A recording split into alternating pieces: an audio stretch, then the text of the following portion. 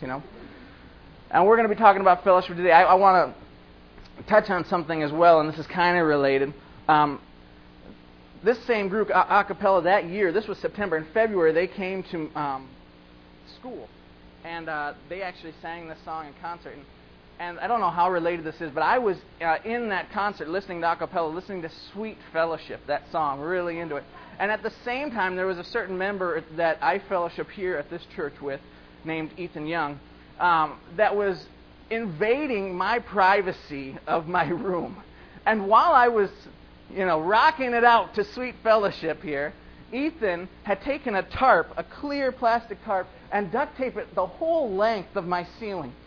And then he had taken water and somehow poured water into it. And then he had taken about 150 goldfish and poured them into this tarp. Okay, so I get in, I turn on my lamp, and I see the reflection. I look up, and there are these hundreds of goldfish swimming above my head. All right? And this was the Sweet Fellowship, and on the door it said, "You've been had by Big Dog."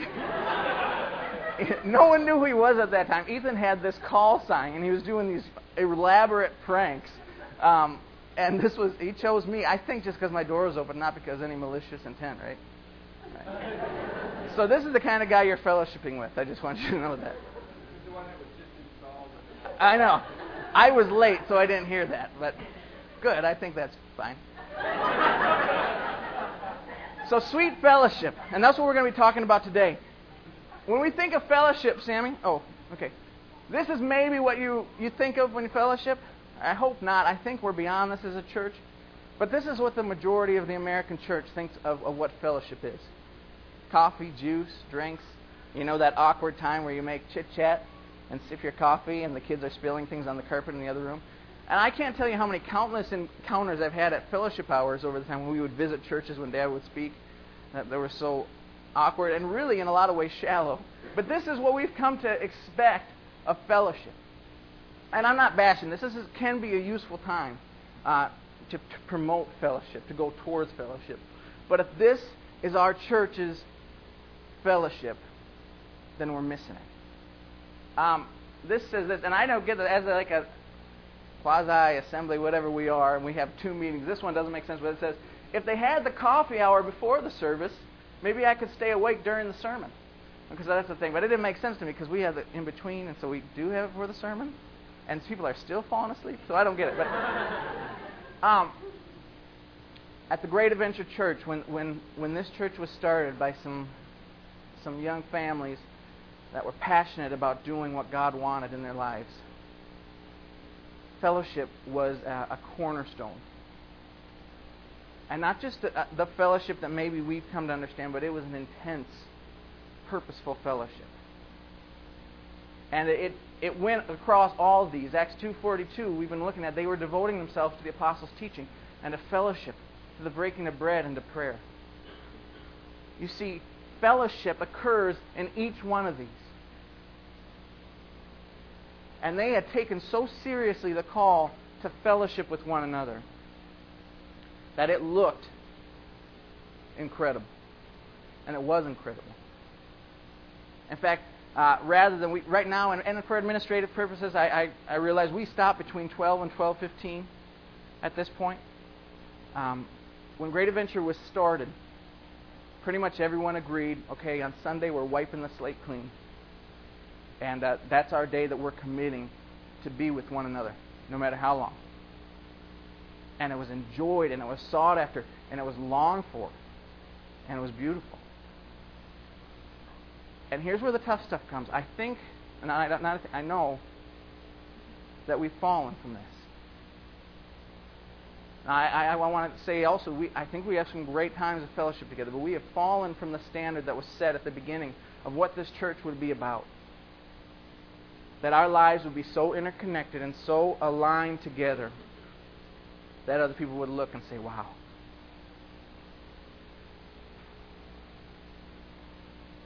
The English meaning of the word fellowship, let's look at that together.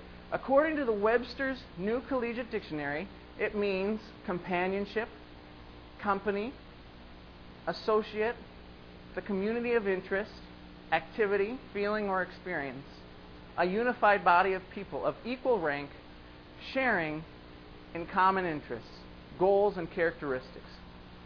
Partnership, membership. Not bad, right? A lot of good things from that description that we can look into in fellowship.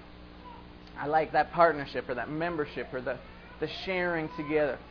And I'm not a huge Greek guy, but I'm really excited about this one because there's a camp named Koinonia, and so I know how to say this word, I think.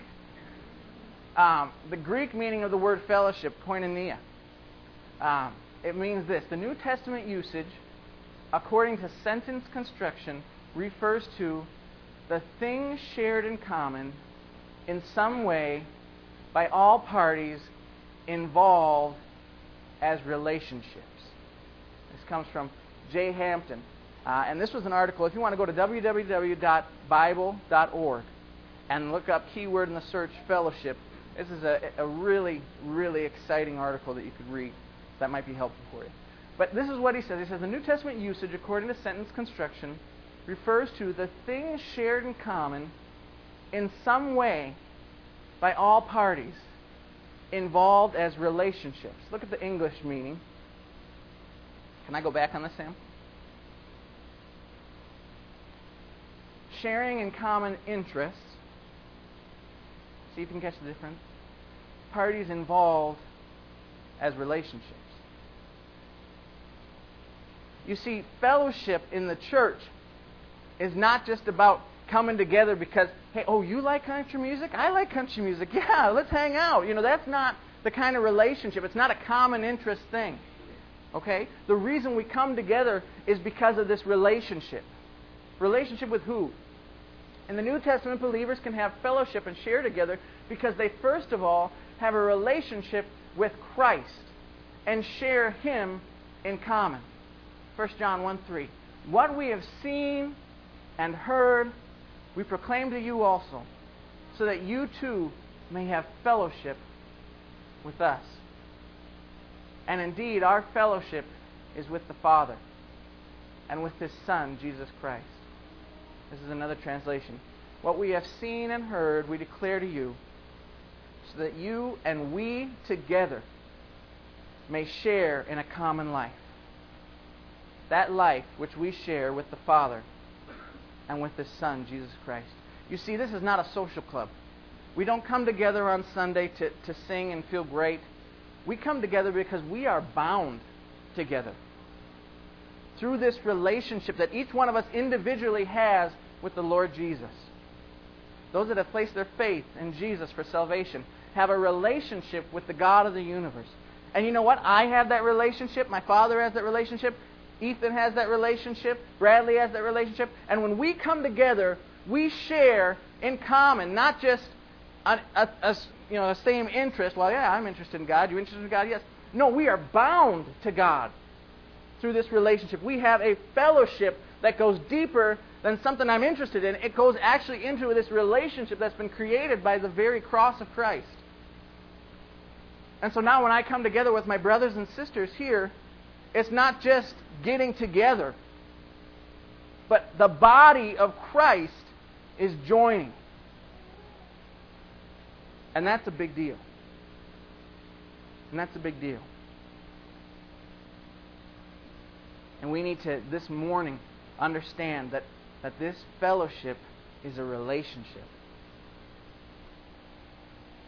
Acts 2:44. And those who had believed were together and had all things in common. Not just that they all wore the same sandals. Not just that they all kicked up the dusty roads together. Not just because they all were poor, probably. But all things in common means they all had this relationship that we're talking about with the Lord Jesus. And it brought them together.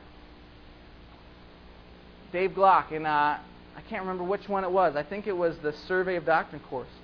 Showed this is my own version of it, but it was something like this. And he talked about the relationship of believers. And the relationship of believers first starts, and I wish I had a laser pointer, that would make it... It starts first with this. This vertical relationship, if you will, between me and God.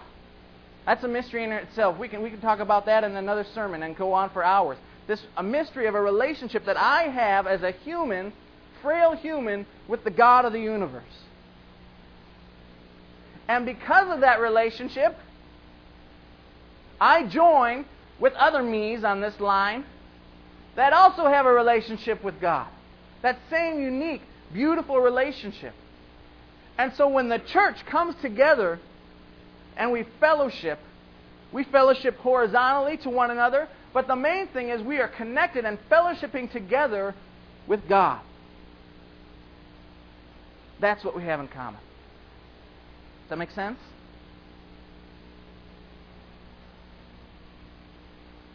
And so the early church, recognizing the importance and the gravity of what they had fallen into with this new relationship with one another and with the God of the universe, began to do some incredible and pretty drastic things that I believe the church in America has not seen for a long time.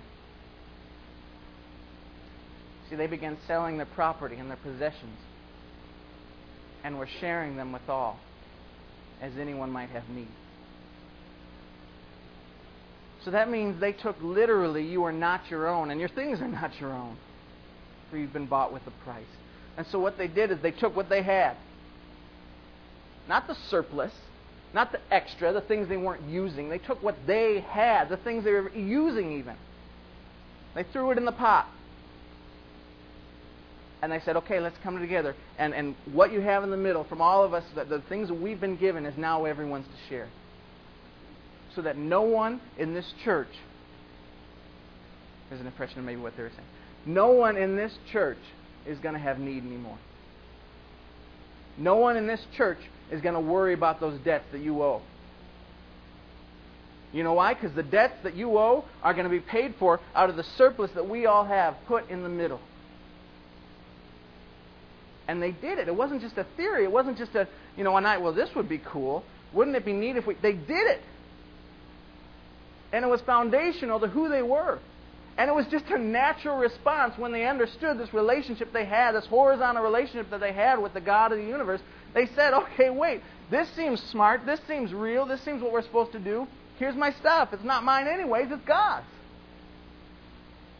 And so the believers of that time shared in common everything. Pretty amazing. Acts 2:46. Day by day, continuing with one mind. That's neat. Continuing with one mind, one purpose, one goal, one desire. And that mind was not their own. That mind was God's mind. So continuing with one mind in the temple and breaking bread from house to house, they were taking their meals together with gladness and sincerity of heart. I never really understood this breaking bread from house to house until Jason had us over to his house recently, and he showed a story. It was put on Discovery Channel. Was that who put it on, Jason? And it was called The Real Story of Jesus, or the Complete Story of Jesus. Some really interesting things from a secular perspective, and yet some of the things that I saw on that really helped explode my understanding of the story of Jesus. And one of them was this concept in Bethlehem. The houses, they look similar to this, except that they were set up. Here's a house, here's a house, here's a house, here's a house. And they were all kind of almost like a block, but closer. And each door was opening into the middle of this courtyard. Okay? And so we're neighbors. You got a street going down, and then you're neighbor, neighbor, neighbor, neighbor. Other side of the street, neighbor, neighbor, neighbor, neighbor. This was even more close. The houses were set up even this way. And family members and other, your neighbors were super close, so that you could walk out your front door, walk 10 feet, and run into your neighbor's door. And that's how the houses were set up. So it makes sense then when they say that they started breaking bread from house to house, and they were taking meals together, and gladness and sincerity of heart, because they basically lived together. Even the very construction or architecture of their homes facilitated them being so involved on a regular basis in each other's lives. And now, with the homes we have, and I don't know if it's the end of the world, but our homes, you open the garage door, you drive in, you close it, you turn off the ignition so you don't die of carbon dioxide, and basically, besides a polite wave, you don't have to say anything to your neighbor anymore. And that's just with the neighbor. But I'm telling you, in this church even, there's ways that we've gotten to that point. Where in a picture maybe, word picture, we've basically waved as we've driven into each other's own houses, own lives, own worlds. And instead of a connectedness that this early church is demonstrating for us, we've bought into really the American dream, haven't we, of being individualistic. I don't even know if that's a word, but that's what we're becoming. Our own islands. I got my problems, I got my debt, I got my family, and I'm willing to share that with you, sure, to an extent. And yet there's limits. Come on. I got to worry about my own things. You worry about yours. That's just the agreement. And yet the early church, who had been taken with this new relationship that they had with God, demonstrated something completely different, didn't they? Because every day, on a regular basis, they were with each other. When this church was started, and I didn't start this church. I came in shortly after, I'm thankful for. But the people that came together and said, we want church to look different than the rest of the churches we've ever been to, decided that one of the ground principles that they would build on would be that we will be so involved and connected to one another that we will be radically different from everyone else. And you know what? That's what they did. And it was exciting. And I really believe that we can get back there. Not by ourselves, but when it's God's plan, I got to believe that God has a way that it can come together. Acts 2:47, praising God and having favor with all people, and the Lord was adding to their number day by day those who were being saved. We could talk about evangelism too, but I believe we're going to touch on that as well, right? Later, someone else is going to. And this is a verse that's talking about that. But there, we talked about them looking different. That radical new way of living was so appealing, was so cool to everyone looking in, that they looked in and they said, I need that in my life. I got to have that. And so the fellowship of the early church was so dramatic, was so real, was so God-minded and God-centered and God-led that people realized that's different. That's something God has done, and I need to be a part of it. So they came. This is an amazing story of evangelism as the Lord was adding to their numbers daily. But something we overlook sometimes too is, and someone will talk about evangelism, so I'll talk about the church aspect of it. When we demonstrate this kind of love and connection and fellowship with one another, we are the representation of who God is on this earth. See, according to these verses, 1 Corinthians 12:27, now you are Christ's body and individually members of it. Romans 12:5. So we who are many are one body in Christ and individually members of one another. You see, God's church is not an accident. See, Christ loved the church and gave Himself for it. And when He created this church, He created it so that it would reflect who He is to a dark world. That a dark world looking for answers, looking for meaning, would come to understand who He is and how great He is and how powerful He is just by the way we treated each other. Just by the way we served and loved and worshiped and read and prayed. But you know what else it does? This church body, any individual member should be able to look at this church body, look how it functions, look how we relate together, look how we interact and say, whew, that's what God looks like. That's what He's about. That's what He does. That's what His interests are. That's how He loves me. You see, it's not only a picture, a bright beacon to the whole world, it's a picture to each one of us in here.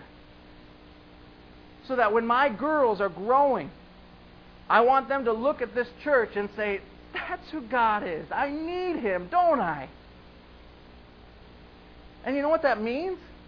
That means if any of us in here aren't fellowshipping the way God has told us to fellowship, then my daughter looks at this church and says, wait, that's not quite right. Is that what God looks like? I don't want that. And so is it hard to understand why thousands of youth in the high school and junior high years are saying, forget this fake junk. Don't teach me those lies. Because it's got to be lies, because you're not showing me it's true. Will this church be different? Down there we have about 30 Sunday school kids that will be looking up here to understand who God is. Will we show them? Who's seen this movie? Who's read the book? Who's heard of this movie? I just want everyone to be included. Fellowship. I was going to do a skit. Hi, Scott. With this, and we were going to have a lot of our church members that maybe could help us represent some of the Lord of the Ring characters in the Fellowship of the Ring. But it got too late and I got too lazy. And so we were going to have Micah Young come up, and he was going to have to kneel way down and try to be Frodo for us, because he's the only one at this point that has Frodo's hair going on. So I asked him, he gave me his number, said, I'll do it if you want me, and so he was very willing. And then we were going to have this beautiful couple up here. We were going to have Aragorn, obviously, and then Legolas, with Claire being Legolas, the male elf, who strikingly looks like a girl. And then Aaron would be the only logical explanation, because Scott doesn't have a beard anymore, for Gimli. And so he was going to come up here, and we were going to have just a great old time acting that out. But just imagine how funny that would be. And I asked, the whole stopping block was Samwise Gamgee. I wanted to point out the relationship between Frodo and Samwise Gamgee. Best of friends, right? And so I asked my friend, Jess, very theatric, very funny. And he's like, I've actually never even seen the movies. And I'm like, what? You've never seen the movies? And he's like, I saw one. Which one? The last one? And so he didn't get it. So he could not be Samwise Gamgee. I refused, because he didn't have the passion.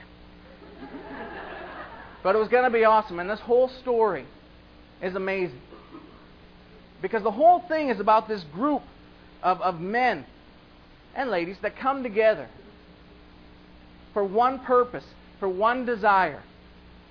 And they commit to one another that they have each other's backs, that they'll protect each other, that they'll be loyal to each other, that they'll be friends to each other. And the whole story, really, when it boils down to, is about these relationships that stick together for a common purpose and a common goal to get something extraordinary and world-changing done. And it's awesome. Frodo and Sam are incredibly close. Kind of reminds me of Jonathan and David kind of relationship. And the interaction that they have is clear that they love one another. So, and the way Tolkien wrote the book, this relationship between Sam and Frodo, the language he used even is so descriptive and so loving that it almost sounds like a romantic relationship between the two of them, because they're so in love with one another. Yet it's not. It's just two men loving each other in an awesome way. And it is exciting to see how the story carries them through. Tolkien actually is from my understanding, a Christian man. And so it's neat to see the perspective from him and understand that's where he got the stuff.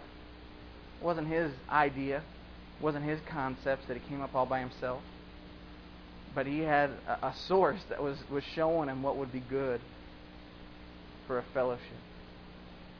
But we can learn some lessons from the hobbits, from Sam and Frodo. And so I want to just run through these together. And this, as I hope you can tell, will relate to our fellowship as a church. First lesson that we can learn from the hobbits is loyalty. Frodo starts wigging out because the ring's making him crazy. And Sam is loyal for the whole journey. Frodo beats him down, pushes him away, trusts evil Smeagol and his crazy, that's the goblin hobbit gone bad. You have to see it. And he trusts him more than his own best friend, Sam, and yet Sam does not leave. Frodo screams at him, "Get away!" And yet Sam will not. and pursues Him. There's an incredible loyalty. A loyalty that we've lost in a lot of ways. Not just in this church, but as Christians, we just don't know how to be loyal anymore, I don't think, in a lot of ways. There was a commitment to one another. An undying commitment to one another that went to the point of giving one's life. And not just a death in one moment, but their whole being and who they were thrown into this journey. There was a love, and this one, I guess, goes into all of these, but there was a deep love. There was a deep friendship. And it was clear right from the beginning as Sam and as Frodo were interacting, and as some of the other ones that are interacting, it's clear that they clicked. They were totally different. There was no similarities between the two, other than the two hobbits.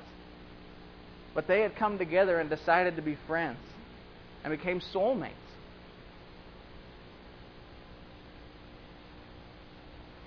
United purpose and goal, and we already touched on this. Accountability and confrontation. Maybe a part of fellowship that we're not great at. In fact, I'm going to guarantee you that we're not great at. This part for sure, and I've demonstrated this as well. We are clueless when it comes to how we're supposed to confront one another. And I will tell you that about 97% of the confrontations done between Christians are done inappropriately. And so when they're done inappropriately, there's no question that they're going to cause conflict. And yet, Jesus has laid out in His book, and maybe someone can look that up. I didn't take the time to find that. I'm sorry. Has laid out a pattern of going to that person individually before you tell 10 other people and say, I'm thinking of going to this guy because you should see what he's doing. No, you keep your mouth quiet. And out of love for that brother, you go in understanding without telling anyone else. And you talk to that guy. And you know what? No matter what his response is, you love him. And only after attempts at solving the problem so that the relationship can be restored, then, only after that, do you go when you get only one more person. And you don't tell anyone else. You keep it quiet. Because someone's reputation is on the line. And as loyal, loving friends, we keep their reputation in high regards among everyone. So then as two people that have demonstrated deep love for that individual, you go together. And you talk to them.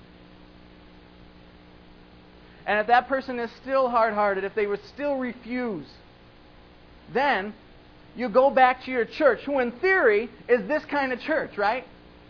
Who is the kind of church that you can trust, who is the kind of church that loves one another so much that you won't allow mediocrity. And you bring the person in front of the church and you say, listen, we love you too much for you to be acting this way. It's got to stop because we need you back. And we love you. And that's the recipe. That's what's been laid out in front of us. And yet, we can't get it right. And the main part we can't get right is that we go and tell about 6 other people before we tell that person. And it's got to stop. It's not loyalty. It's not love. Let's be a church that's different.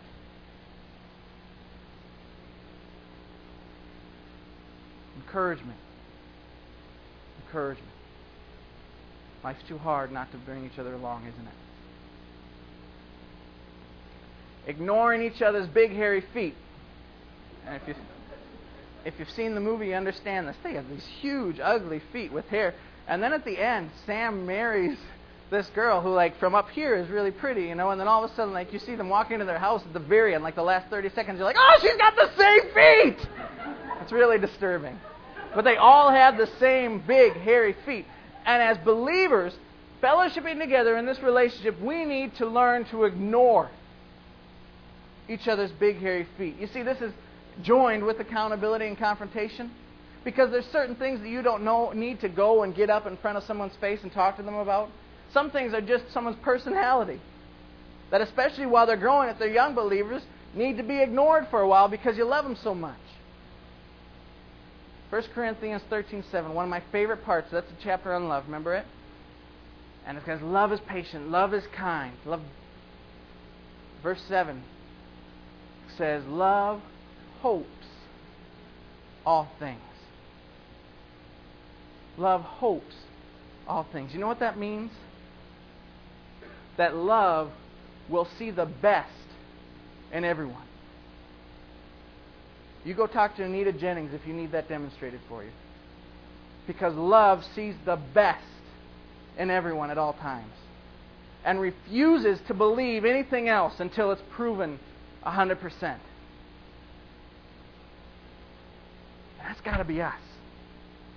That's the kind of love that we need to demonstrate with one another. A love that hopes all things. Man, I heard that about you, but I want to believe that that's not true because I love you so much. I'm only going to believe what's best. I got to believe you did that for another reason because in my heart, I love you so much that I will excuse you till the end. You ever heard a mother make excuses for their children? Oh, he's just cranky today. He's not normally like this. What are you talking about? I see him like that. He's like that every day. But the mother loves their kids so much that they will hope all things into their kid. And we need to hope all things into each other. Almost done. The ring. And this is the part that will sting, but I really want to talk about it. There exists in our church, I've broken it down to 3. I'm sure there's more. Some different groups. And this is just reality. I'm not trying to step on toes. I'm not thinking of anyone individually as we talk about this. But there is a core group, and those are the people that have committed to this church wholeheartedly. That are doing most of the work. That are meeting together on a regular basis. That are encouraging one another.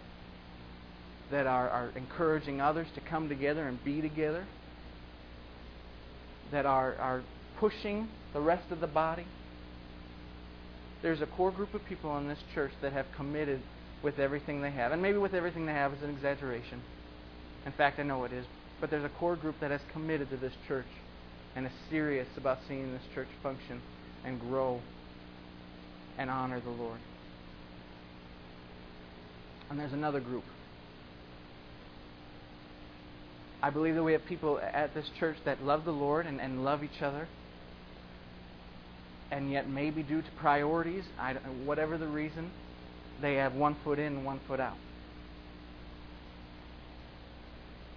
And their level of commitment to this church, to this fellowship, to this idea that we are actually one together because of what Jesus did, is something that they do sometimes, but the other times they walk away from.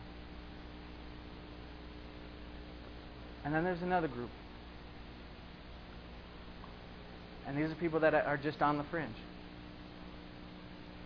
That come Sundays, maybe even show up Wednesdays. And yet, really, there's very little other involvement in the rest of the lives of this church. The crazy thing is that sometimes we have people moving from the core group out. And that's where the problem is. You see, it makes sense that if you're a visitor or if you just came here, that you would be on the fringe, right? Everyone kind of starts on the fringe. So I'm not mad at you if you're on the fringe just by where you are, and I'm not mad at you at all. But the thing is that you need to be moving from out here into here. Because this church won't function the way it's supposed to until everyone is in here. And I mean that. Students, I want to talk to you. You're in a really unique place in your life. You've come maybe for 4 years out of your life, maybe just one. And so the idea of taking a huge part of who you are and investing it into something maybe is foreign. Maybe is brand new. And really maybe isn't something that you want to do at this point. Students, we love you. We want you at this church. But this is going to hurt. If you stay on the fringe and come on Sunday and then don't interact at any other time, you're hurting this body. We used to do this thing at the beginning of each year where the leaders would interview the students coming in, because we desired to have students come and learn what church looked like and pour their gifts and their heart into this church. And we longed for that. And yet we knew the tendency of how busy you were and other things that you were committed to. And so they actually talked face to face, sat down and said, are you going to be committed to this church? Or are you going to stay on the fringe and show up just because you feel like you should? That was tough. Scott Warren got turned down like 6 times before we let him come.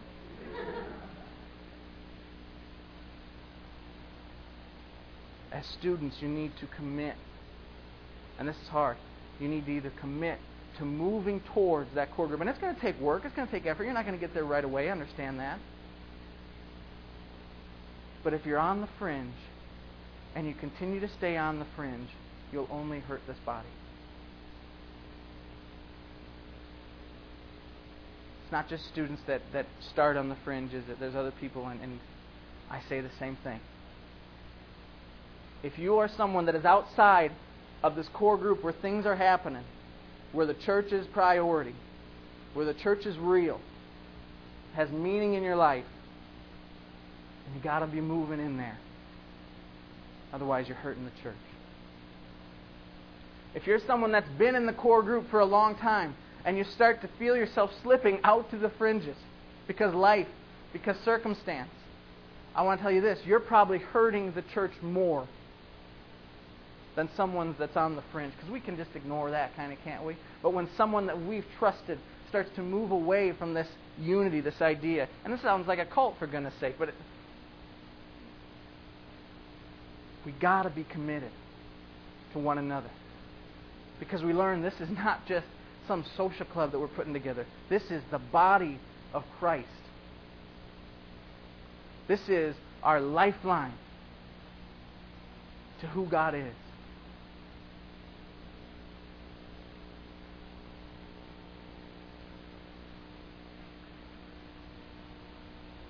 Look to the right and see.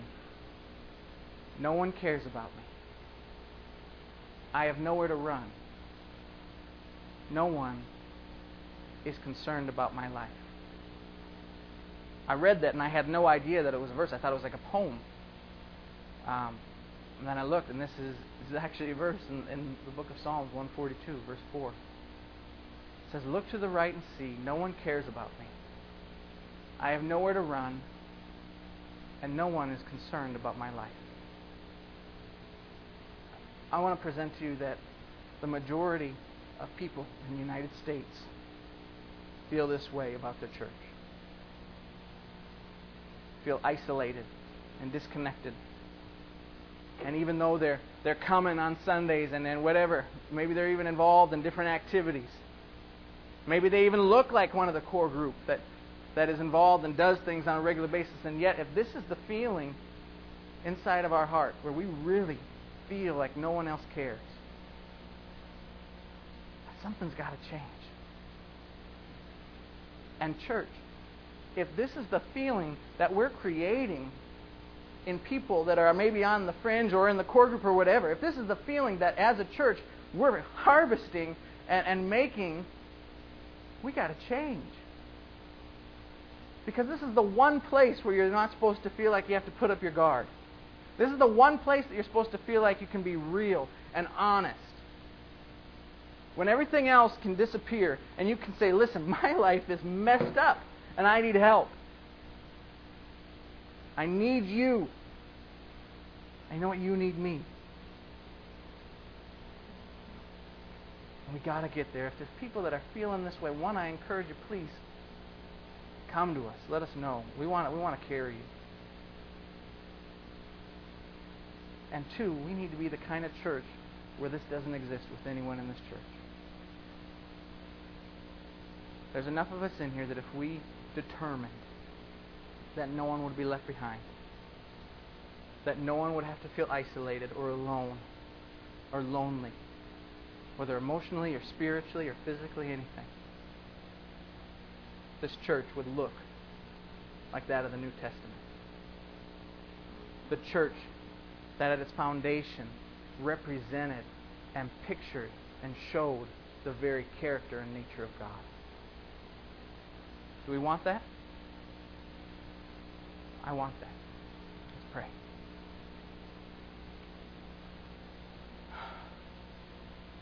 God, I confess to you that other things have gotten in the way of my relationship with you on a regular basis.